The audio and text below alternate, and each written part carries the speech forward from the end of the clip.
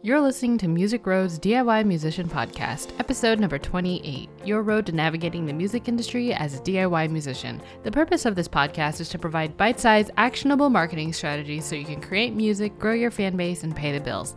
My name is Chriselle, and I'm a music marketing strategist for independent musicians. After getting my MBA in music business, I decided to start Music Road as a passion project to help equip DIY musicians turn their daydreams into reality. Today, we're talking about building an email list fans care about. For the first half, I'll be briefly talking about building momentum, and then the second half, I'll cover how to nurture those fans into super fans through your emails. First, why even have an email list in the first place? As a music fan, you may be subscribed to a few musicians yourself. For a lot of the big name artists, you may see only tour date announcements, new merchandise updates, and then merchandise sales. What about for a musician like you that's DIY, limited in budget, and not a lot going on? Why bother with an email list? Email marketing serves completely different functions for many brands, and as an online musician with a limited budget and maybe even limited touring opportunities, you need to leverage the available channels you have to nurture your fan base.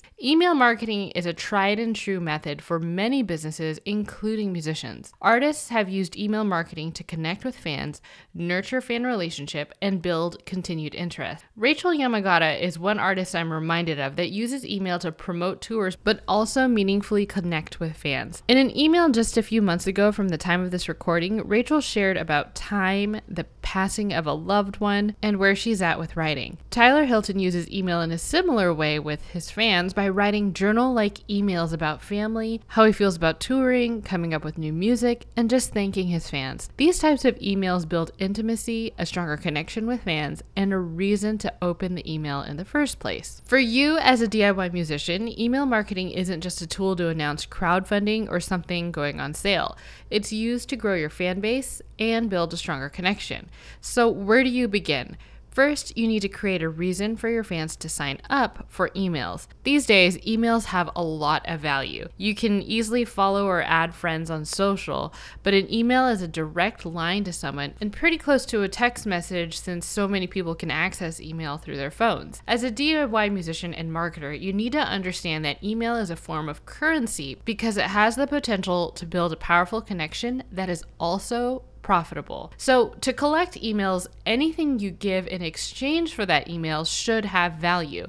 So what do you give out? Some folks give a free single, free shipping for merch, or exclusive updates. You want to choose something that is small, but still enticing enough for a fan to give their email. It might help for you to think about different emails you might have signed up for and why. What did the artist or company offer you in exchange for an email? And then what can you do that's similar to that? After you've created an incentive to sign up for an email, you'll need to build awareness. For a lot of the listeners out there, you may not have a lot to spend in ads.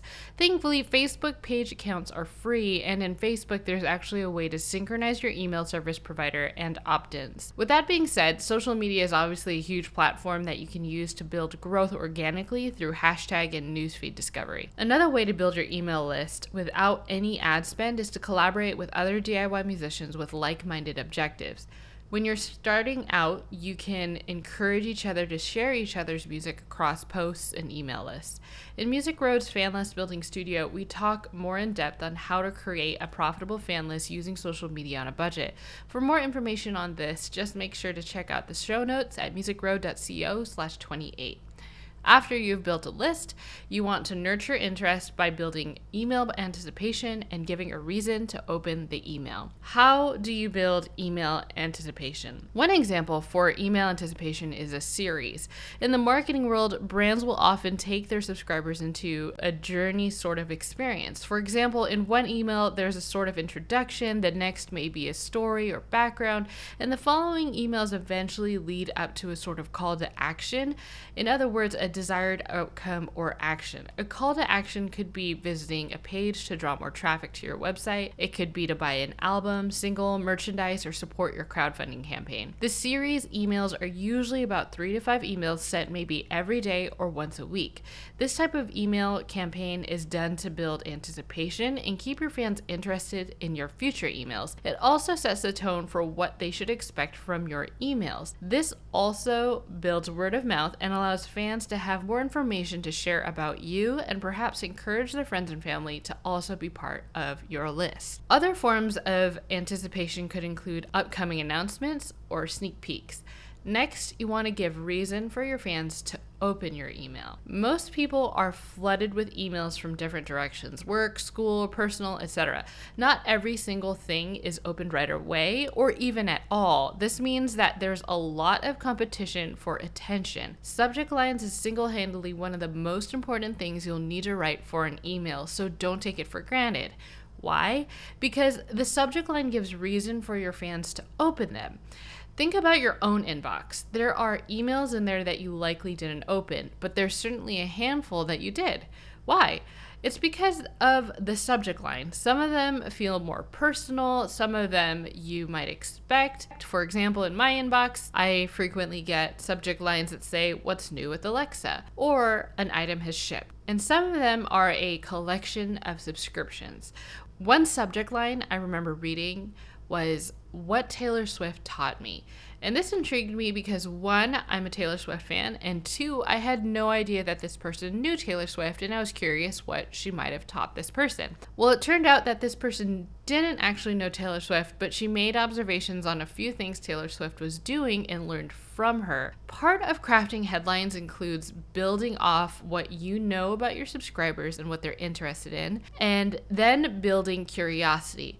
Questions and cliffhangers are big ways to build interest. For example, would you ever listen to something like this? Or cliffhangers like, "I never expected this would happen at a show. ...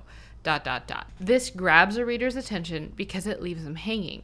They're curious about the answer to the question or the rest of the story to your subject line. The Music Road Fan List Building Studio goes over comprehensive ways to build crafty subject lines that are not only enticing to open, but builds growth and is profitable. So for the purpose of this podcast, this is just the bite-sized version of what that studio offers. And with that, I hope you found this episode helpful. As always, make sure to check out more resources and show notes at musicroad.co/28. Until then, thanks for listening, and I'll chat with you next time.